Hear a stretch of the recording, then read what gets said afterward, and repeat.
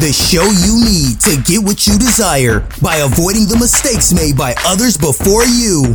Learn the stories and journeys of what success looks like to find the freedom you deserve while thriving with your best life. And now, I present to you the one, the only Rapid Results with Andrew Weiss.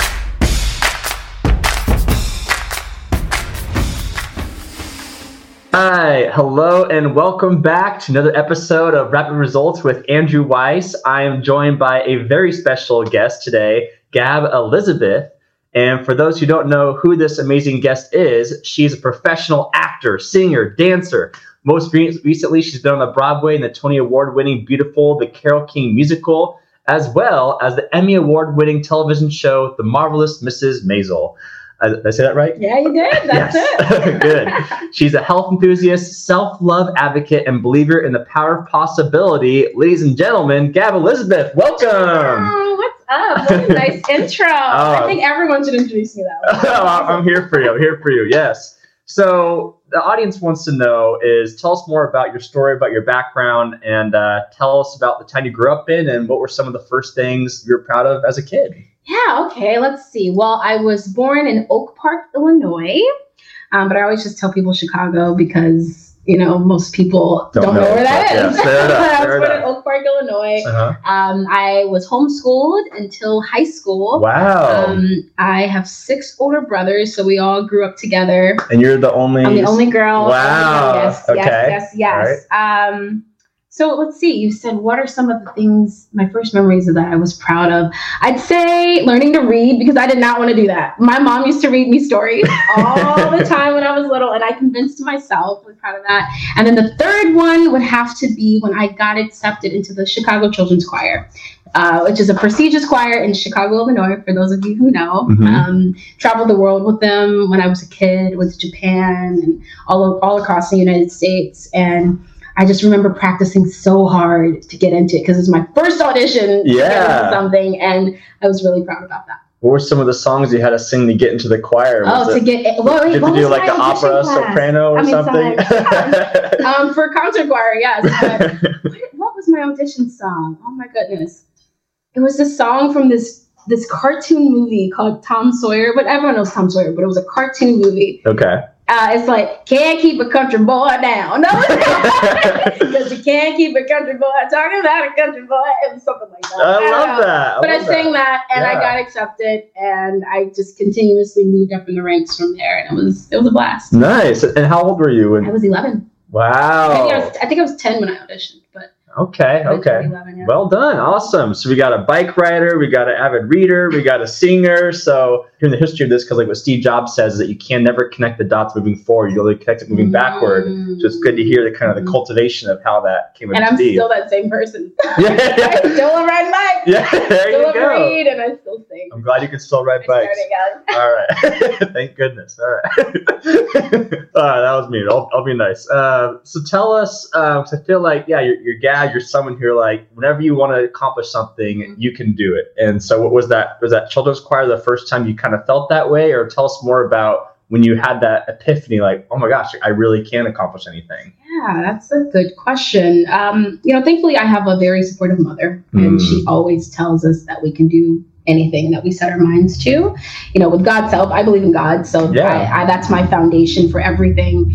And she's always taught me that God doesn't put things in you that you're not supposed to. So I've just kind of carried that through my career and through my journey in life. And that doesn't mean you don't have hiccups.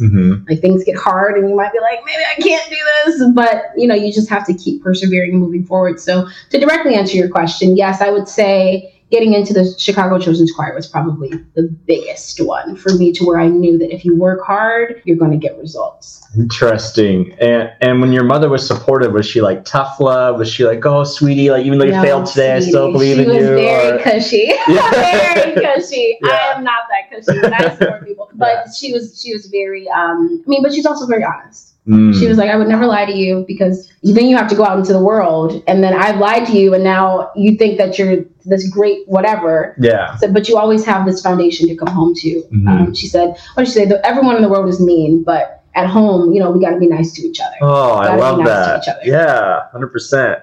And also, I feel like since you mentioned you have 6 older brothers and you being the youngest girl, I know other people in that similar scenario, when they're the only girl of the family, they get treated like a total queen and princess and they get spoiled like beyond crazy. So do you feel like you got spoiled? Depends on who you ask.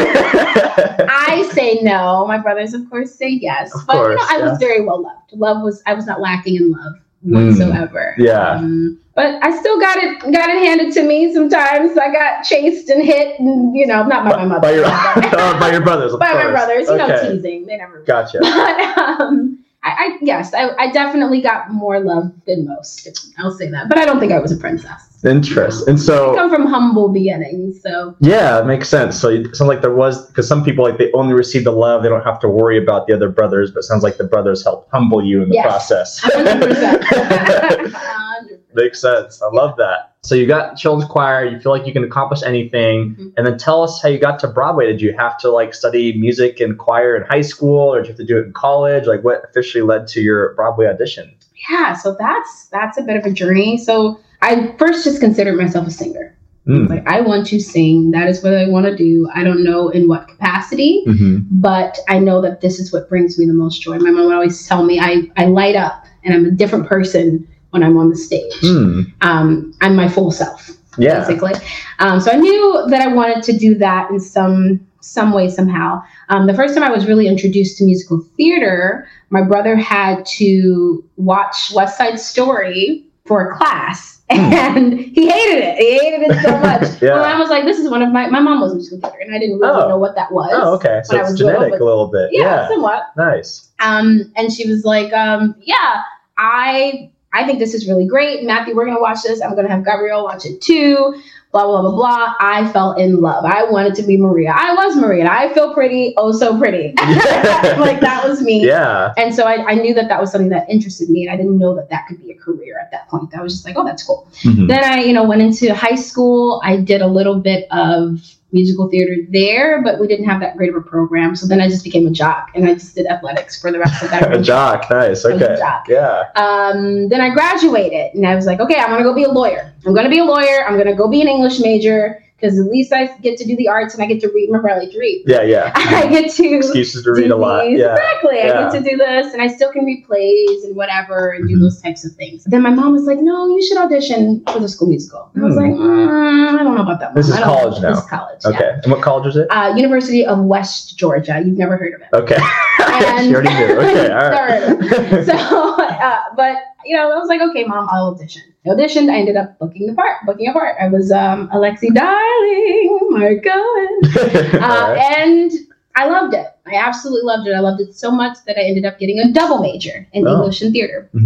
And my theater career there just was thriving. I was in every single musical, every single play. I got a lot of opportunity there to really foster my gift and have those opportunities to really grow on the stage and know what that felt like. Graduation was coming up and I was like, do I want to be junior year was coming up. I was like, I don't want to take the LSAT. I don't want to do that. I just don't want to do that. So I pivoted and I was like, you know what? I think I can really make this a viable career. I think I'm good enough to do it. Yeah. So then I went to the different conferences like SETC and Unifieds and things of that nature.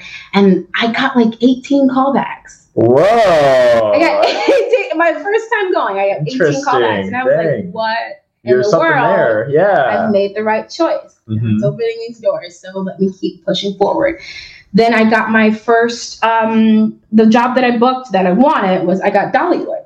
And I was like, okay, I'll go I need to make money. So like Dolly Parton's theme park. Disneyland? Yes. Wow. And it's actually wonderful. You'll have to go. Okay, yes. You have to go. With or without the cowboy hat?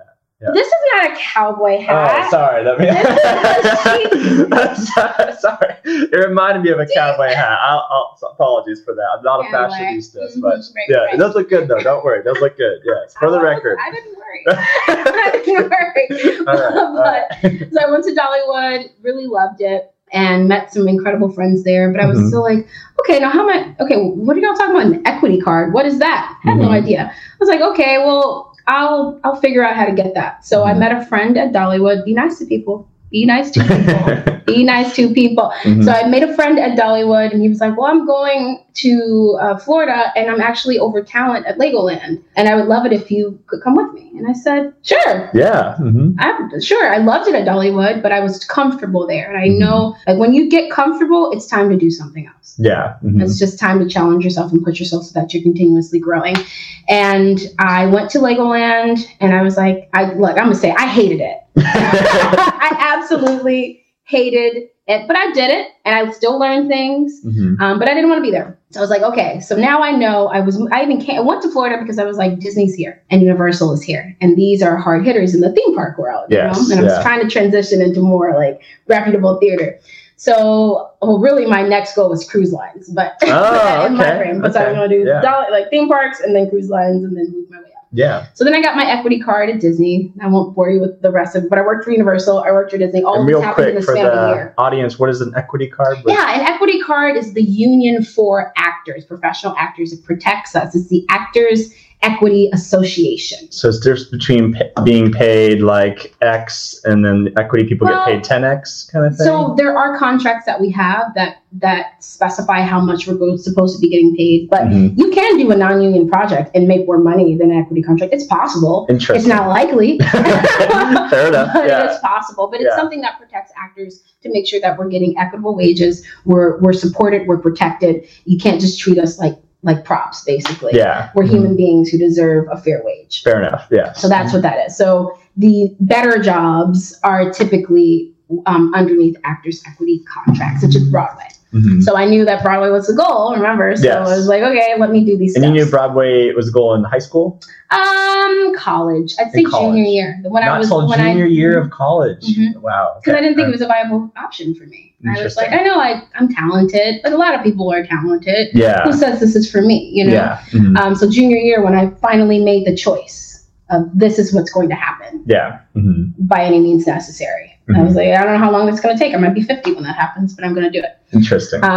So I was at the theme parks. I got my equity card at Disney. All of this happened in a span of a year, which was a blessing. Yeah. And then I just decided one day I'm going to move to New York. Just decided. I got my equity card. Why am I still here? No job, no nothing. No job. Just going to New York on a whim. Wow. Okay. I have friends there, and my friend got me a job at a cigar lounge, which was fine. But the smoke, I sing, so it didn't work out. Yeah. And I wasn't a server, I was a co-check girl, but it was working out. It was something to pay the bills for the time being. Then I ended up getting a job at Ellen Stardust Diner, which is where you sling cheeseburgers and you sing. And it was just a great place where I got my network. I started meeting people who were in New York for a long time, singing, maybe going to Broadway and then coming back to this diner. Yeah. And then that became a crutch for me. I got comfortable there, and I was singing all the time and talking over all this loud music. I lost my voice, and I was unhappy. Oh. So then I left the country and went to Europe for like 3 months. Because you could. I saved a lot of money. I was like, hey, why not? I'll leave. I went there for 3 months. Really found some peace and really showed me like the way other people live. I think it's always a humbling experience because as Americans, we think that we are just the ish. Like nothing, no one else matters. What's another language? English is it. Blah, blah, blah. So going to these other countries and not being able to speak the language and having to like, it uses different parts of your brain and it just made me feel better. I liked that. So then I came back and it went to the States and it put things into perspective for me. And I was like, I need to not work here as much.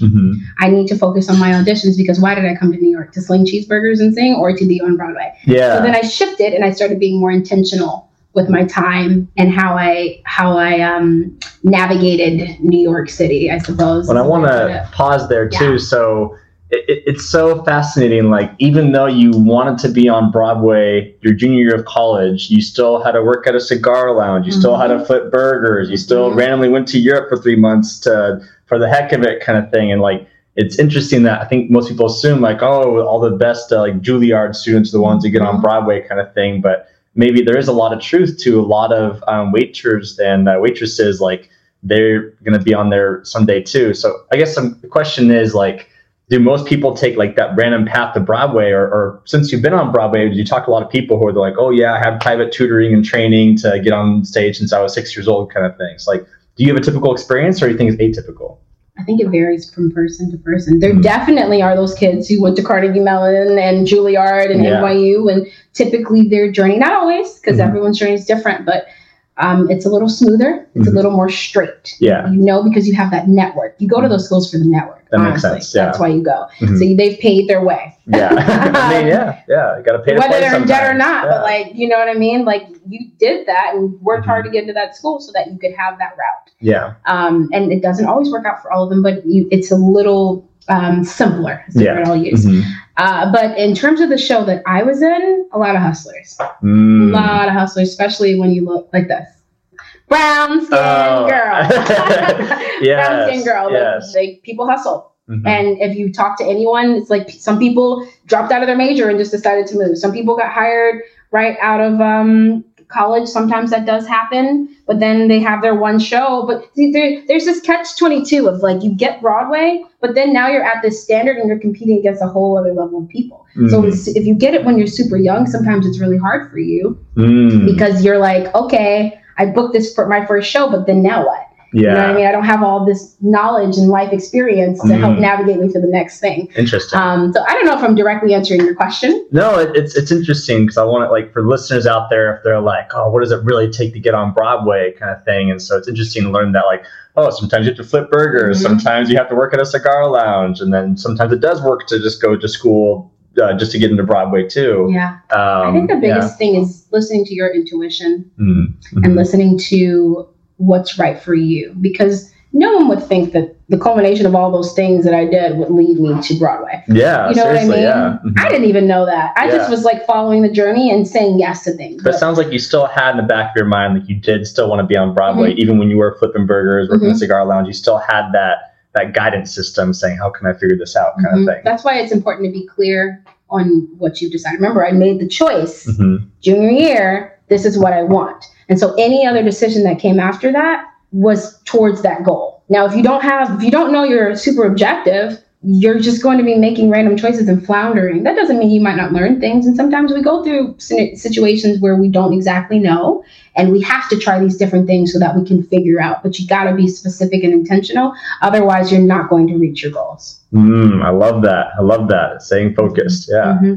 And real quick too, going back to your mom's support, it sounds like that laid the perfect foundation for you. What if someone didn't have that kind of parental support in their life or family support? Like, where would someone go if they wanted to like find that amount of love and support from your family or from your mom? I should say, what advice would you have for them? If they don't have it from their family, you're saying, find a mentor. Talk to your teachers. Your teachers are such great resources. Talk to them. Even if you think, oh, they don't know, they didn't make it, why would I talk? They still know more than you. They still know more than you. So talk to people who are smarter than you. Ask those questions. Really use those resources that are available to you because they are there. They may not feel like it in the moment. And it might feel like, well, but this person goes to this better school and they have it doesn't matter what that person has. It's what you have available to you. Because if you're not even utilizing what's in front of you, why are you going to get more? Yeah. Right. And it sucks. Not everyone, things are not equal. Just get that out of your head. That they're not. What do you mean by that? Yeah. Things are not equitable. We want them to be. We're working towards things to be equitable, but the reality is they're not. Some people start with a head start. Some people start lower. That's especially with the wealth gap. That's just how things are. Yeah. And so I'm a firm believer. Like, I hate that. I want us to continuously work towards fighting against that. But I live in reality. And so I have to navigate what is. Yeah. And I came from not that much. Again, humble beginnings. And I'm still striving for more and constantly working. And I get down on myself. And that's when you call your friends and the people that you fostered those relationships with to help build you back up again. But then ultimately, you got to go get it. You know what I mean? And so while thank goodness I had an encouraging mother. Thank goodness. But if I didn't, then, I try to talk to an aunt. Yeah. I try to talk to a cousin. I try to talk to a friend until I found somebody who was willing to listen to me and try to help guide me. And if I ultimately couldn't find that, we live in an era where you have videos like this. You know what I mean? Like, I'm attainable. I am attainable. Yeah. Or talk, like I said, talk to your teachers, talk to your school counselor. And sometimes they aren't going to care. And that's unfortunate. But you don't let that stop you. You just move on to the next person. Yeah. But that's why your why has to be important. I like that. I had a question in the back. Oh yeah, so there's an analogy. I want to listen to Gary Vaynerchuk. Oh, I do. Yes, okay. I've actually been listening to him a lot. Oh, there you go. Yeah, no, he's a good way to pump you up, and I like that analogy he uses. We talked about like the head start versus not. He talks about how like, you know, the analogy is like, you know, in the morning when all the food's available, like there's these little tiny birds who have to like get up at 4:30 a.m. just to hope that they can get a couple of worms. And then there's the big birds that can come in and just swoop and get food whenever they want. That's just how they were born, essentially. So if you are a little bird, you know you have to work extra hard. That's my nickname, which is funny. Little bird. And how tall are you? 5'1". Oh, half. that would help. The half counts. Half yes. counts. Sorry, and the hat. I'm 5'11" and 3/4, so I make sure those 3/4 count. As that little bird, what gives you that confidence, that tenacity to even go out and get the food in the first place? When you have all these big birds, you can just walk in and do whatever they want, whenever they want. Like, what gives you that inner fire to like say, you know what? I know the odds are against me. I know it's not likely, but I'm going to go after it and figure it out anyway. Your intuition, and that takes practice to hear. But to me, when you're a child, it's the loudest. When you're little, you know what you want. And it's usually the things that you like. It's the things that you're naturally drawn towards, that are the God-given gifts that are for you. You're supposed to follow. Maybe, I mean, I'm supposed to be a performer right now, but maybe as things go on, maybe my ultimate goal is to help people, to mentor people. You know what I mean? You never know, but you got to follow those things, because if you're doing, and Gary Vee says this, if you're doing what you love, you never work a day in your life. He's not the person who originated that, but like, you're going to make money at it if you really stick to it. But again, your why, it can't just be because you want the fame. It can't just be because you want the followers. That's not strong enough. It's just not, which is why, I mean, I know people say a lot about Kim Kardashian, but I respect her because she got her fame and now she's trying to help others. And that shows me that she understands the underdog. I know she still comes from wealth, but you don't know her struggle. Everyone's got a struggle. Yeah. Everyone has one. And maybe you don't respect the way she got her fame, but again, look at what she's doing now. And I can respect that. You got to look at the why. It's the why. And so again, think about the things that you did as a kid. Those are usually the things that you're supposed to be drawn towards, and just follow that as far as you can go. Or try new things. Yeah. Try new things, new experiences. Don't just say, oh, no, I'm not doing that because of stereotypes or whatever that's attached to something. Just freaking do it. Even if you fall on your face, who cares? But that's how you're going to know. And then the more you lean into those things that just naturally feel in balance and good, those are usually the things that are for you. I love that. So going back to the journey you're on, I feel like I like to picture like a superhero journey. You're kind of hearing the Gab's humble beginnings, getting beat up, standing up again, getting fallen down, standing up again. And then finally comes the Broadway audition. So tell us how you got the Broadway audition. It was a hot mess, which is why when something's for you, it's for you. Yeah. So I was living in California because I was just over New York. I left and I was like, I need the outdoors. And again, I love riding bikes, right? Yeah. Which I can still ride. Thank goodness. All right. So yeah, I went to California. I was like, I need some sunshine. I need to reboot because New York is a beast. It will eat you alive in a second. And that's just the beauty of it. But that's what sucks about it too. And it's dark, especially during the winter. It's so dark. And I was just over it. And I was like, I remember I left to go to Europe. And then I was like, I'm leaving again. I'm going to California, whatever. I got to California. I was there like maybe a month. Started feeling better, was getting my voice back. The sun was great. I get a call from my manager saying, hey, we got you an audition for Beautiful and for Dear Evan Hansen. Whoa. I was like, okay, cool. Never been in for Beautiful. What's that show? This was a restaurant that you said that you were singing for? No. My manager. I had a manager on it. Oh, you did have a manager, like an agent manager. Yes. Gotcha. Agent manager. Gotcha. Yes. Okay. All right. And I got that from my first job too. There you go. Okay. My friend in that show was like, hey, when you ever come to New York, hit me up. And I follow up. If someone tells me to hit them up, I'm going to hit you. Yeah, 100%. Yeah, I like doing that to people all the time. Like, practice what you preach. I'm going to call you on it. Yeah. And so I was in New York. I was in California. I got the call and was like, is it worth it? I mean, I've been in for Dear Evan Hansen so many times. maybe this is the time. Great. Yeah. So I wasn't even thinking about Beautiful. Yeah. I was like, cool. Okay. Flew in. I thought I booked my flight for 6 p.m. the night before. Booked my flight for 6 a.m. to come in at 6 a.m. for the day of the audition. The audition was at 10. Oh, geez. So it was an overnight flight. I was exhausted. Oh, no. And I ended up staying with my best friend. And she was like, okay. She was house sitting. And so she had to like find a way to get me the keys and this and that. And she was, thank you so much. You know who you are. And I called my mom. I was like, Mom, I'm so tired. I don't know what I'm going to do. But I'm so glad that Beautiful's first. So I'm just get that out of the way. But Dear Evan Hansen's at noon. So I, blah, blah, blah, blah. Yeah. So I got a nap. I was like, make sure you call me. She called me. I woke up, flew to the audition. Not flew, like just rushed to the audition. No more riding bikes anymore? No more riding bikes. No, got there and it was like, okay. I sang Locomotion and I had like 2 lines that they wanted me to do. I don't remember what it is at this moment. And it felt really good. I just remember them all leaning in and I was like, oh wow, that went well. Yeah. But let me go focus on Dear Evan Hansen. Yeah. So I went, what did I do? I went and got something to eat, got a coffee, and then I went into Dear Evan Hansen and my voice was just not in the right place for that role.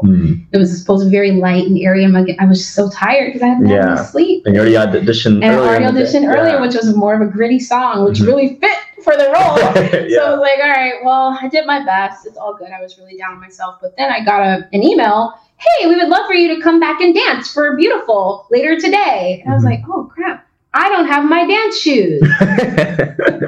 So then I had to borrow a friend's dance shoes. You have a lot of friends, Gab. I know. But be nice to people. Do you see? Be nice. Do you see? Be nice to, just be kind.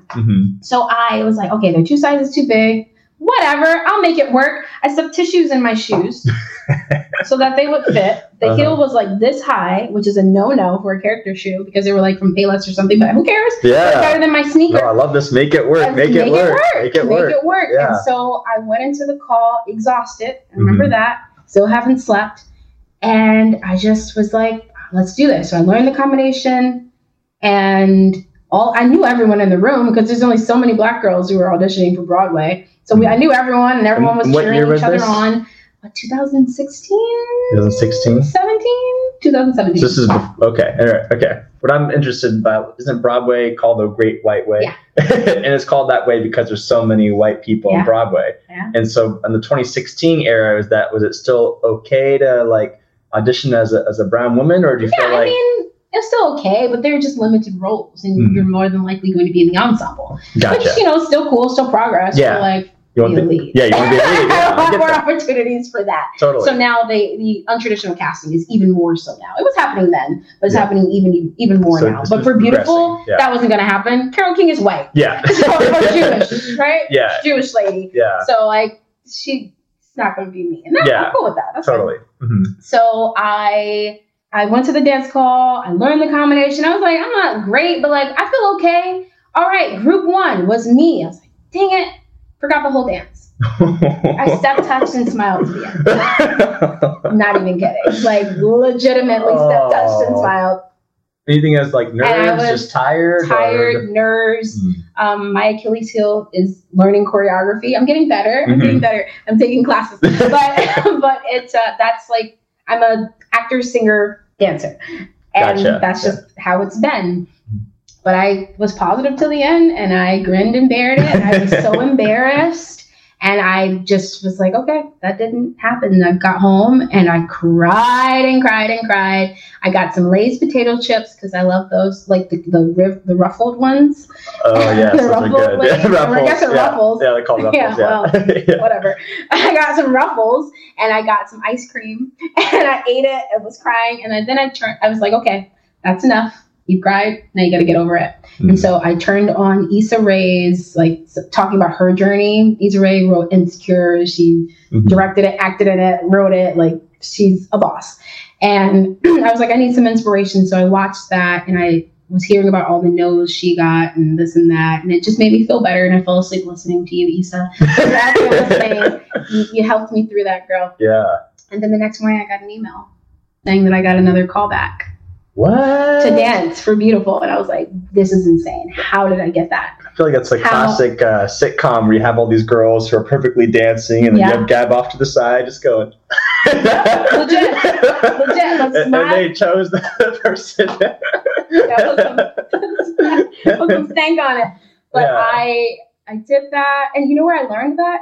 In a workshop at SCTC. When you go to SCTC, you get to audition, but you also get to go to different workshops while you're there. What's SCTC? SCTC is what is it called? A conference where you can get auditions, where I got those 18 callbacks. Oh, okay. And so all of these different casting directors will come who are casting for different regional theaters or theme parks, whatever. Mm-hmm. And they also will teach classes while they're there. Mm-hmm. And so when I was there, I had my planner, and I was like, I'm doing this, I'm doing that. And I learned in a class that even if you don't do it right and perfectly for choreography, if you can smile through it and show me and that you're into it and that you're committed to it, and then you hit that final pose. It's all about the final pose, huh? It's charisma. Interesting. It's charisma. How much do you want it? And so I did that, and that ended up helping me in that audition, but I still cried. It's okay to cry. Let all that out. Got the call back the next morning, and then I was like, okay, well, I gotta learn this dance. So I started remember I knew everyone in the room. So I started hitting up my friends like, hey, I'll pay you. Because if you can, you should pay people to help you. Oh, yeah. If you can. Yeah. Not all the time. Sometimes you have those like ace boon coons or really close friends. You help me, I help you. That happens. Quid pro quo. Mm-hmm. But if you can, you should do it if you can. So I was like, I'll pay you. Most of them said no. And they were like, no, it's okay. You don't have to pay me. It's all good. Just her name's Leandra. I don't know her last name. Elisabeth. Leandra. She was like, girl, just give me some banana pudding. I love my pudding. Go give me some banana pudding and we're going to knock this out. Mm-hmm. It's like, awesome. Thank you so much. So she taught me the dance. I booked a studio. She came in for an hour and taught me the entire choreography from the show. Mm-hmm. And then later on, she ended up becoming dance captain for the tour. And now she's in Tina Turner the musical as a dance captain. But you see how kindness gets you places? Yeah. Because she easily could have been like, no, I didn't get it. I don't want to help you. No, she was like, sure, why not? Oh, she had already auditioned and got cut. Yeah, she got cut. What was she got cut before or after she helped you? Before she helped me. Oh, because she didn't know. After she helped me. So she was already cut. Wow. Yeah, and then still helped me. Good for her. Mm-hmm. Okay, that's very nice. Yeah. And then I learned the dance, went to the callback, and while I was in New York, I was like, I'm going to pick up a shift at Ellen's. So I was at Ellen's carrying trays, doing the choreography, and just learning at Ellen Stardust Diner. Gotcha. Okay, yeah. Mm-hmm. Where I was slinging the cheeseburgers. Yeah, yes. Mm-hmm. And then I went to the callback, and I nailed it. I knew it. Mm-hmm. I still needed some notes and some help, but they saw that I was teachable. Totally. And I only know those words because now I know the choreographer, and she was like, that's what she saw. She saw that we gave you that next chance because they were asking, can you get her there? Yeah. Can you get her there? And she was like, yes, because she saw that I worked hard. Mm-hmm. Yeah. And fast learner. Yeah. So then I didn't know that day that I got it. And I flew back to California, was there for less than 24 hours. And I got an email saying that I booked it. Wow. I got a phone call from a manager saying that I booked it. And then I flew back the next day because I had to start rehearsal. Wow. So I to say all these things, but that's a hot mess. Yeah. A hot mess. But it worked out. Oh, it's such a wonderful story, how it all comes together at that perfect time, and how people believed in you, how much kindness helped you along the way, how you met people who are willing to give more than they're willing to receive and all that. And apparently you make some really good banana pudding as well. I do, but I bought this from Magnolia Bakery. Okay, all right. It's all good. It's all good. Yeah. So I love that. So finally, we've reached the peak. This is where you put on your superhero cape, that you made it. You're on Broadway. And so obviously we can have a full other interview about that. But I'm curious, what are the life lessons you learned since being on Broadway that you can apply to every area of your life, essentially? Well, kind of going back to the beginning of this conversation, knowing the why is important because that's what ultimately helped me achieve my goal. And practice, and then practice again, because you're never perfect. You know what I mean? And so you have to continuously work on yourself, continuously keep striving to go past your limits so that you can be the person that you were put on this earth to be. Mm. And so I think that was getting to Broadway because of all of my hard work was just so validating. And it felt really, really nice that this was my lifelong goal and I achieved it at 25. Wow. So I was like, well, then though, I was like, oh, now what do I do? You know what I mean? Like, I've achieved this goal. Like, do I just keep doing this? But it didn't feel right. I was like, I don't think I'm supposed to stay here. It's something felt uneasy. Remember, it's about that intuition, doing what's right. And I'm still kind of sussing it out. I'm a little clearer now, but it's once you achieve that goal, then you kind of have to mourn. I went through a phase of mourning of like I was mourning my ambition because I didn't know what I achieved it. I was like, I thought this was so out of reach. Remember, I thought maybe 50 I would do it. Oh, really? And now it's here. And so now what? So what that taught me was keep dreaming. Mm-hmm. Go further than you even think you can imagine, remember pushing those limits. So it taught me that.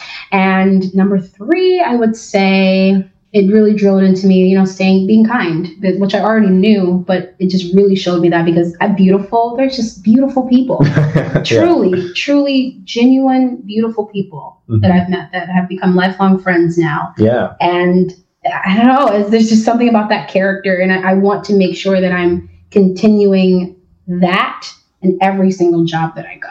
Maybe everyone else won't be that way, but I'm going to be that way. I will always support people. I want everyone to win because, again, anything that's for me is for me. And anything that's for that person is for them. I can't take that from them and they can't take it from me. Yeah. It might feel that way when you don't get the job. It may feel that way when you fall on your face or you step touch to the end of a dance call. But it's just not your time. Or maybe it is. You just got to keep going. Yeah. I love the fact that from your experience, you felt like all hope was lost and it was over, but you didn't give up. Oh, my God. Yeah, there's a higher power going, oh, heck no. Like, this is your time. I love that. Yeah, these are definitely great lessons. And for those who don't know, you also, so tell us about my girlfriend, Celicia, she's in the show with you. She said that you've been through a journey of figuring out how to pay off all your students' debt. Yes. I'm a hustler, baby. I just want you to know. Yes. So tell us, and if you don't mind sharing, are you able to share the numbers you paid off in what amount of time? Yeah, it was $45,000. I paid that off over the course of a year and a half. Holy schnitzel. Okay. So, and that was while you were on Broadway too, right? Okay. So the salary helped. I started before. So when I moved to New York, I never let it go into default. Don't let it, if you can help it, don't let your loans go into default. So I was always paying the minimum since I graduated. Yeah. But then I started working in New York at Ellen's, and Ellen's makes a decent amount. Yeah. You do pretty well there. Good tips there? Good tips, yes. And so I was like, okay, well, I'm making this money. I want to make sure that I'm smart with it. And I have long-term financial goals. So I know that the first step is getting out of debt. So I was like, okay, well, that's what I'm going to do, which is why I was working all those hours at Ellen's, because I was like, I need to attack this. Yeah. Attack it. I want my money to be my money and not constantly have to pay this bill every month. So I was attacking it, but then I was taught how to pay it off. Because first I was just randomly paying it. I was taught how, and you got to pay it in a pyramid. And so I found the lowest loan, and I was like, okay, I'm going to continuously pay the minimum, but I'm also going to attack this one. So I forget what it's called. You may know the term, the principal. Oh, you pay the principal of the loan, not the interest. Because when you're paying the minimum, you're just paying the interest on the loan, which ultimately will end up costing you more money. You pay everything forever. It's so bad. Yeah. So I was like, I need to attack the principal. So I found the smallest loan, attacked the principal of that. And then while I was still paying the minimum, which was like $60 a month or something along those lines, and I just kept aggressively attacking it. And then I got on Broadway, which steady paycheck, because, serving, you don't know exactly what you're going to make. Yeah. But with Broadway, I knew exactly how much. And so I allocated what I was going to pay every single month for that budgeting. It's important. I allocated how much I was going to pay, how much I got to play with for my life, for paying myself, and then how much was going into savings. And so that's it. And me, again, humble beginnings. I have no problem with a hand-me-down. I have at Beautiful, there literally was I don't even know what we called it. It feels so long ago now, but this whole section in the bathroom of our dressing room where people would just put their old clothes. Put all their old clothes there and bring it there. Hey guys, I got all these, I cleared out my closet.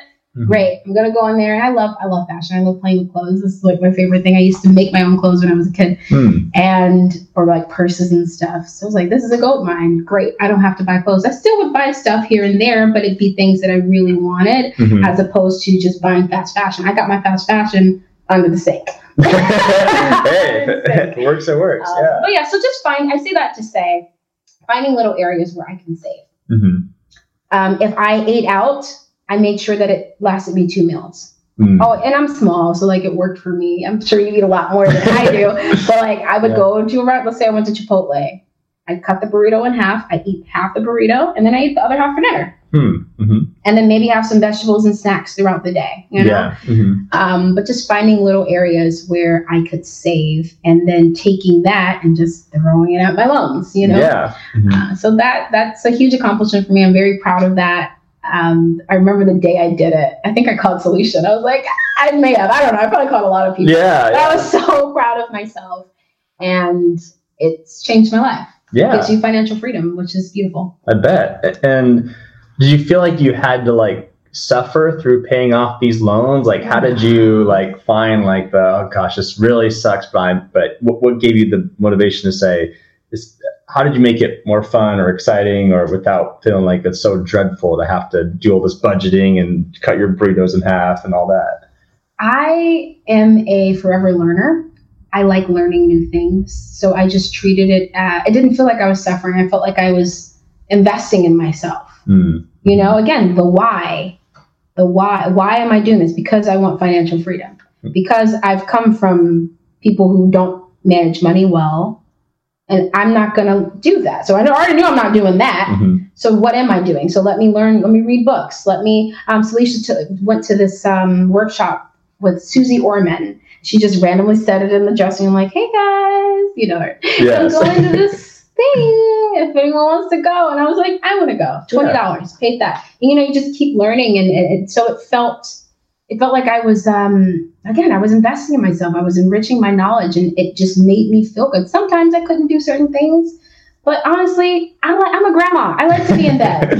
I like to go to bed at 10 o'clock. Maybe 9:30 if I can help. If I could really get it out, that's great. Because you get up early too. Because I get up early. Yes. So I didn't feel like I was missing out at all, because when I did, and I'm an introvert, so I'm cool. I'm cool at home. That's fine. Give me some popcorn and a movie. I'm happy. Then I'll fall asleep during the movie.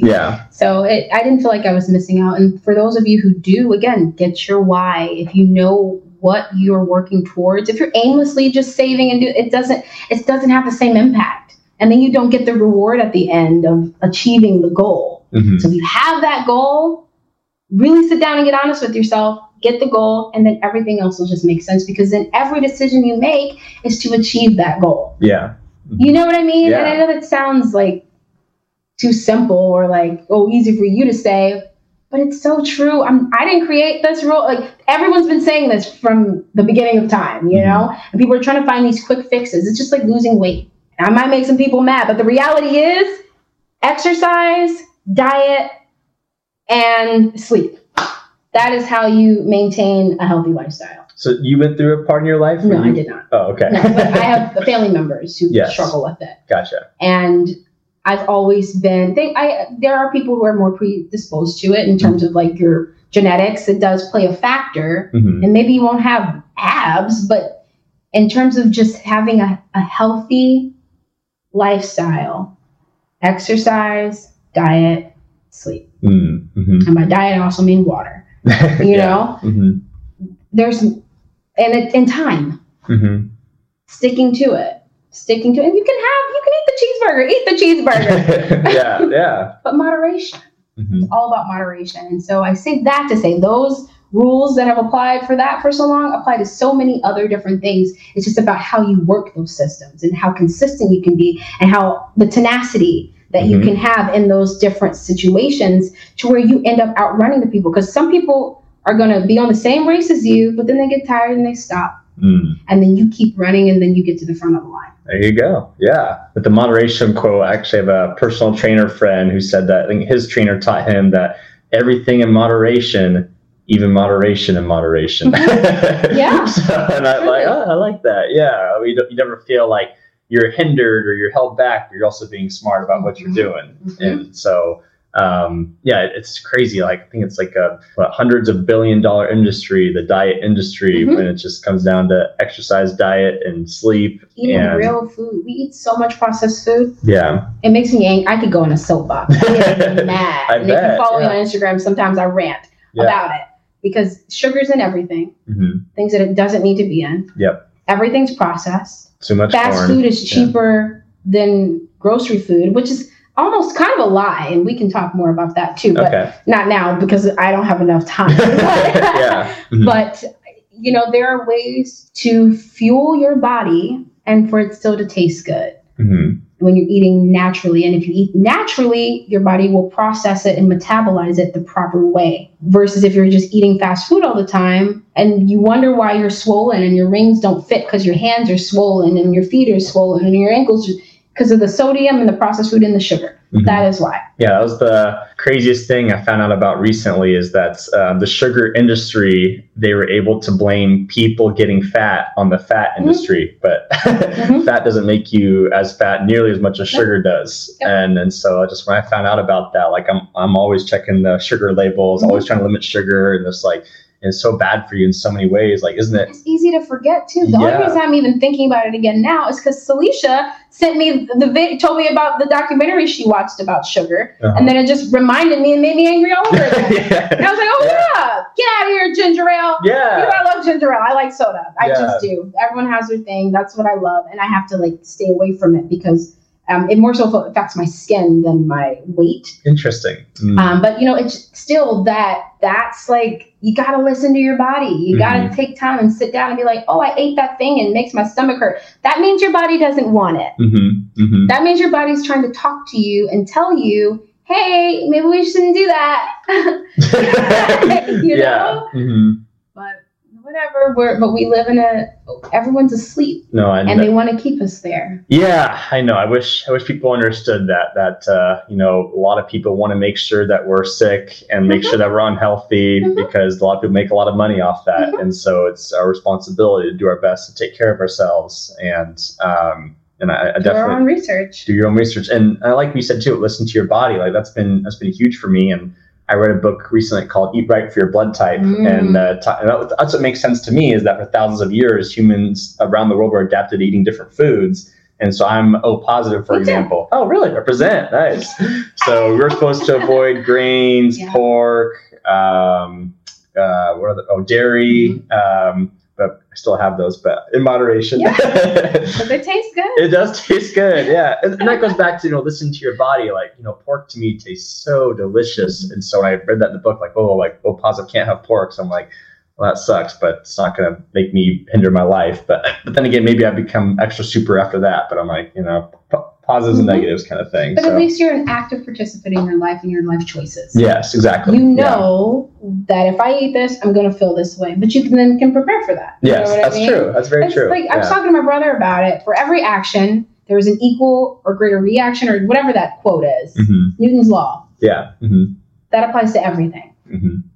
And I'd much rather be knowledgeable about what the reaction is going to be versus just blindly doing stuff, not knowing, just la la la la. Yeah. No, I want to know. So then, okay, I know that this is what the result of this is going to be. Yeah. But at least I made the choice and it didn't just happen. It makes me feel better. No, 100%. Yeah, just like the greatest trick the devil ever pulled was making the world believe he didn't exist. And so if you don't know what's happening to you or why things are happening to you, you can't ever address it or affect it. Versus if you do know, okay, I'm going to feel this if I have this milkshake. I know I'm going to be ready to gain a couple pounds if I have this giant burger. But as long as you know what's causing it, you can address it for sure. Yeah. Because people love to blame outside factors. Yeah, exactly. And things do affect you. I don't want to discount life experiences because things do affect you, but at the end of it, no one cares.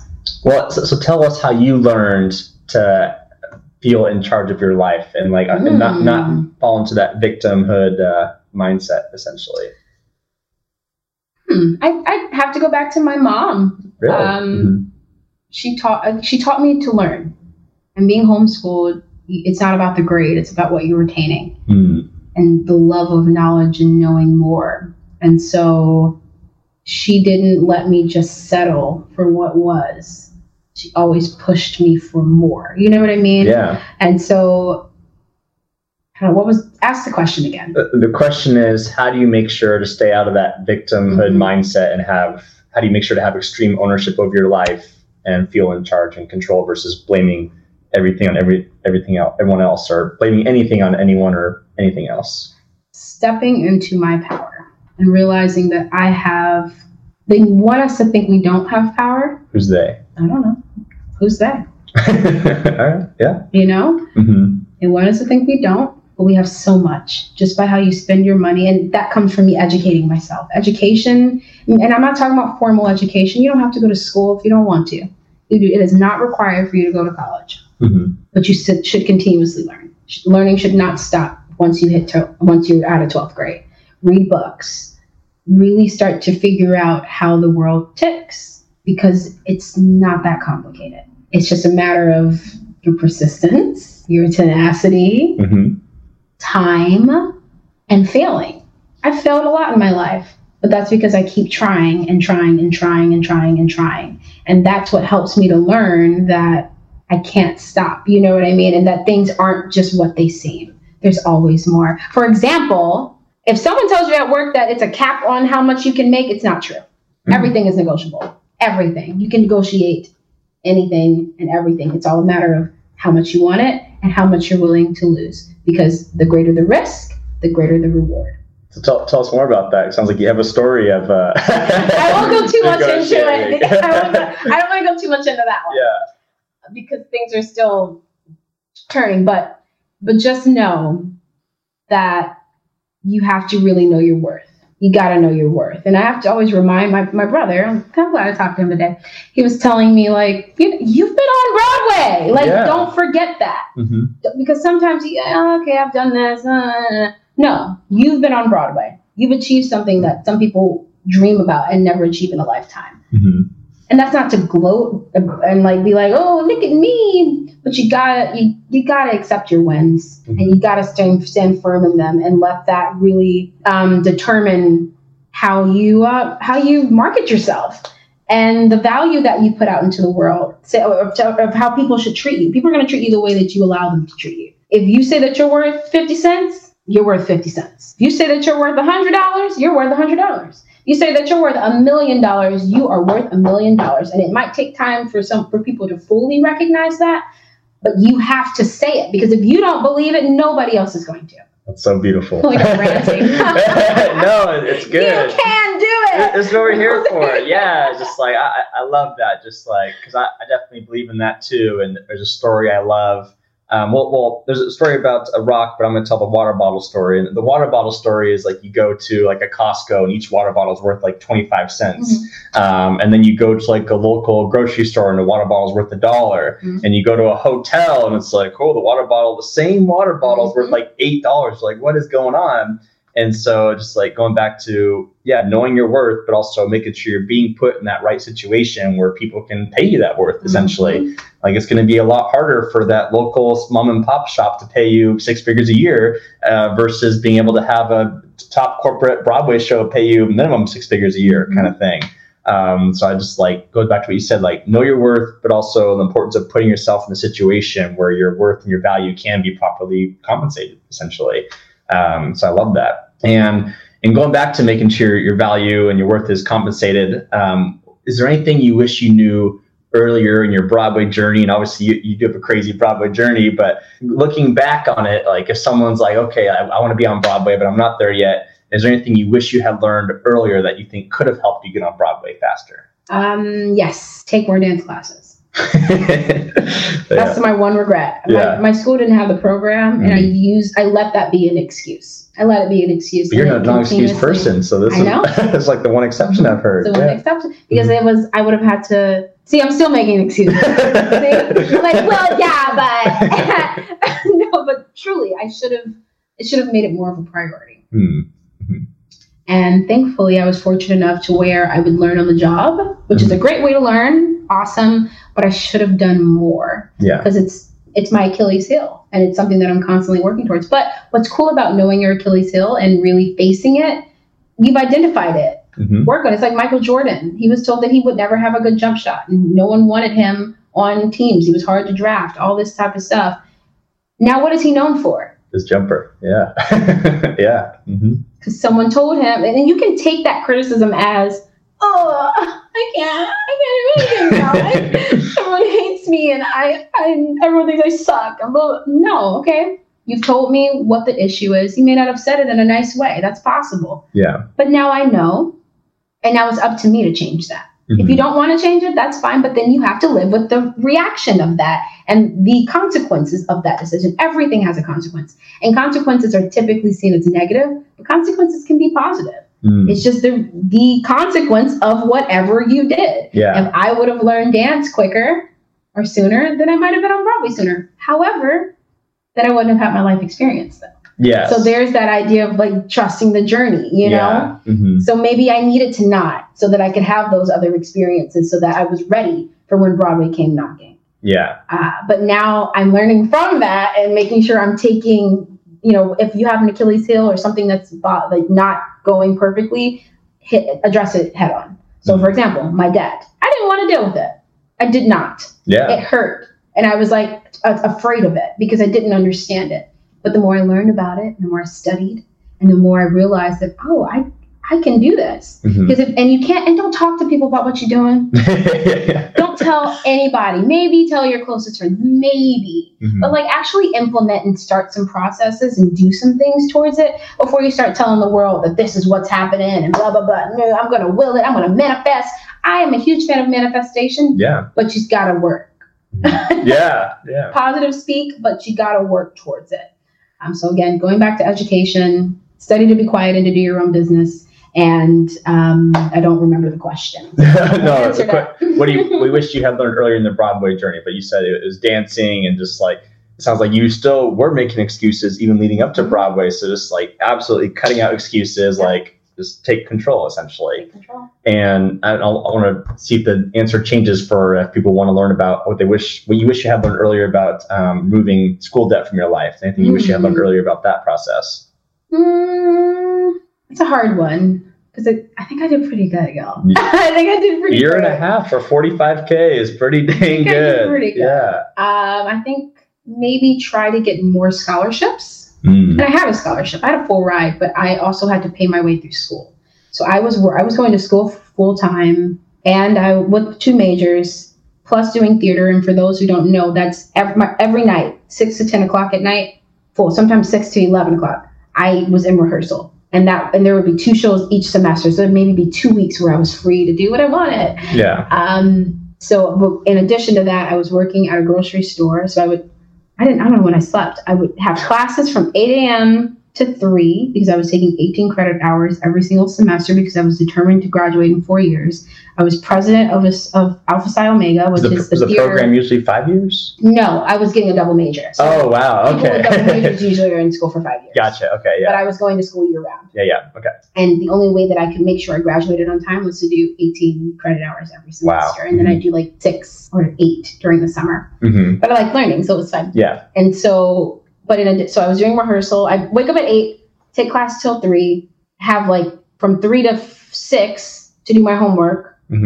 Then I would go to rehearsal, and then I'd wake up at like 3 or 5 a.m. sometimes to work at the grocery store because I had my classes paid for, but I still needed to pay for my housing. I still needed to pay for my food. Yeah. And so I would get loans to pay for that, for my housing, and then for my money to spend, I would use the money that I was making at Kroger. Wow. And then I also, on the days where I wasn't working at Kroger, I was working in a costume shop because I like to sew. I'm clothes. So I like to sew. So I would work there. I wasn't making that much there, but I was getting experience there. So I would work there 2 days a week and then Kroger 3 days a week. So I was working 5 days a week plus all the other things I was doing.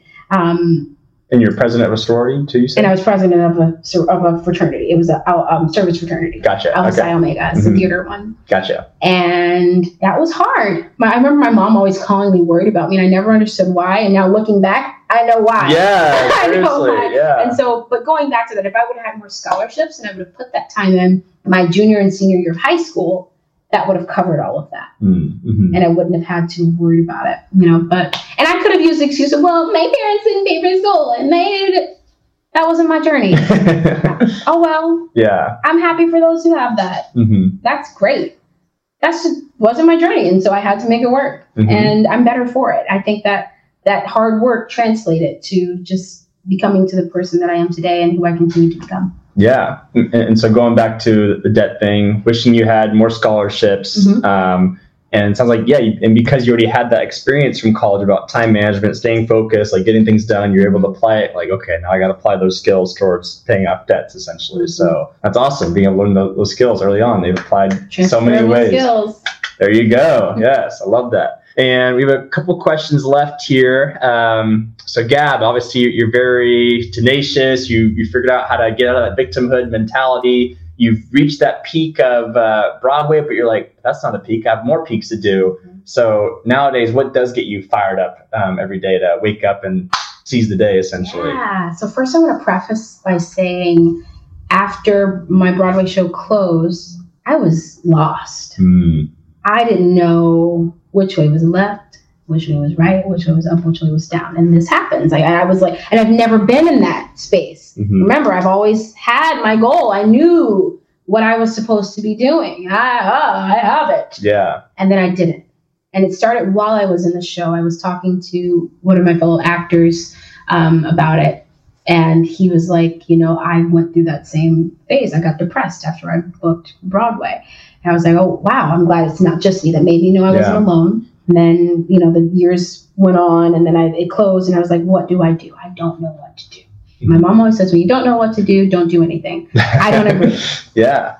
I disagree with you, Mom. I disagree. Well, you can I think there's a moment and stuff, but but you gotta take action. And so what worked for me was something I mentioned earlier in this interview of I just tried new things.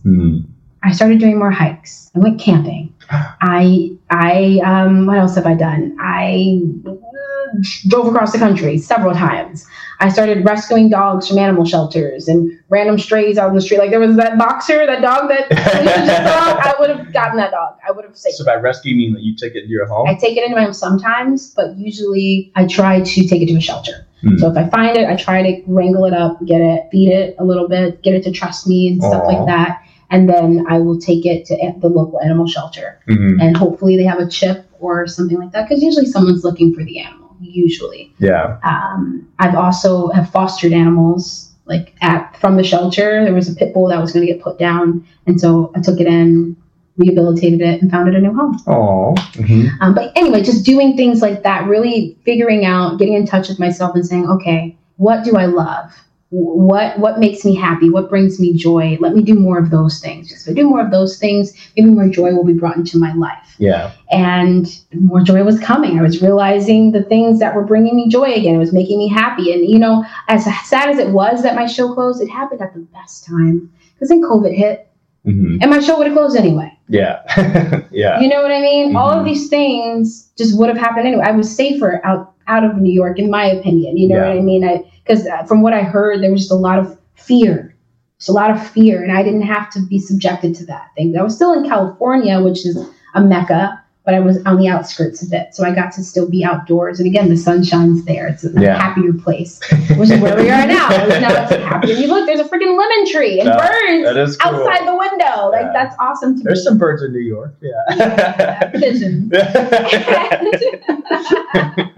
Well, I am next to Fort Tryon, so I do get to see some birds in there, but there are no birds besides pigeons in New York. So that's a little oasis up there. That's true. That's nice. Yeah. But what were you asking me? I always forget the question. So what am I doing now, basically? Yeah. So did the things that I loved, and now I'm really focusing my attention on my social media, creating a network there of like-minded people who are, love to encourage people and love to be encouraged. Yeah. And just trying to really, like I said, create a network of like-minded people. That's what I'm really pouring into, and trying to figure out, a brand for myself. Yeah.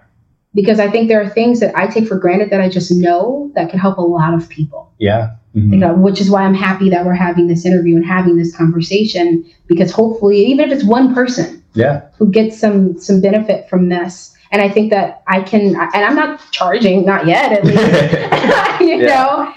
eventually this might become a massive brand where I go and do motivational speaking and things of that nature. I'm still really nailing that down. And then I also have a new business plan that I'm not going to mention yet, because I'm still, remember, study to be quiet and do your own business. But I have a business plan that I'm working on that has to do with wellness and making sure that people are really in tune with their body and taking care of themselves, that I'm currently doing, and I'm still auditioning as well. If you'd like to hire me, my email is.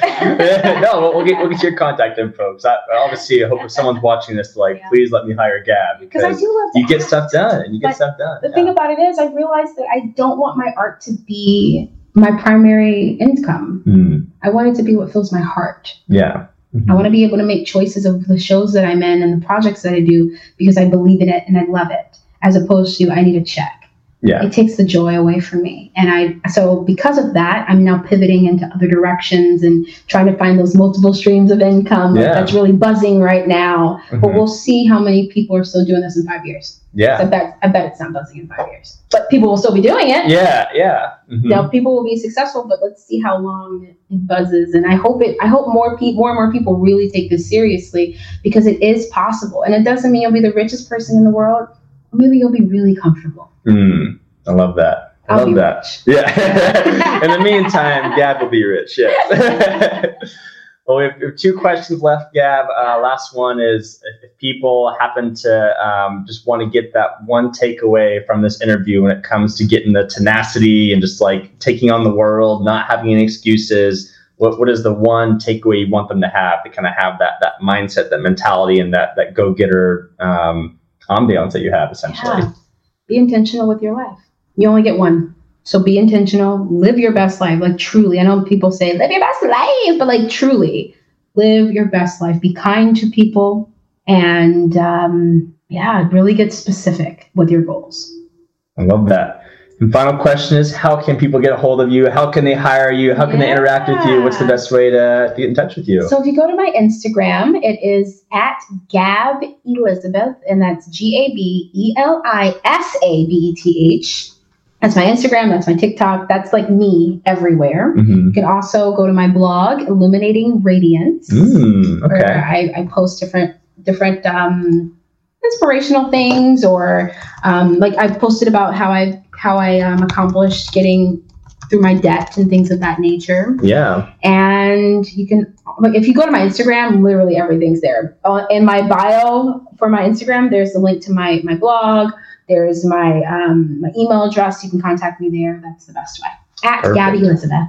All right. Well, this has been super exciting. I've been super inspired myself. I'm like, yes, I could do it. I could do it. Especially hearing your story and like how it's such a Mod Podge, and yet here you are today, and you're like, I've done this, but I still have those other mountain peaks I want to go for. So I love that, and this has been super awesome. So thanks again for coming on today. Thanks for having me. Of course. Blessed. Yes.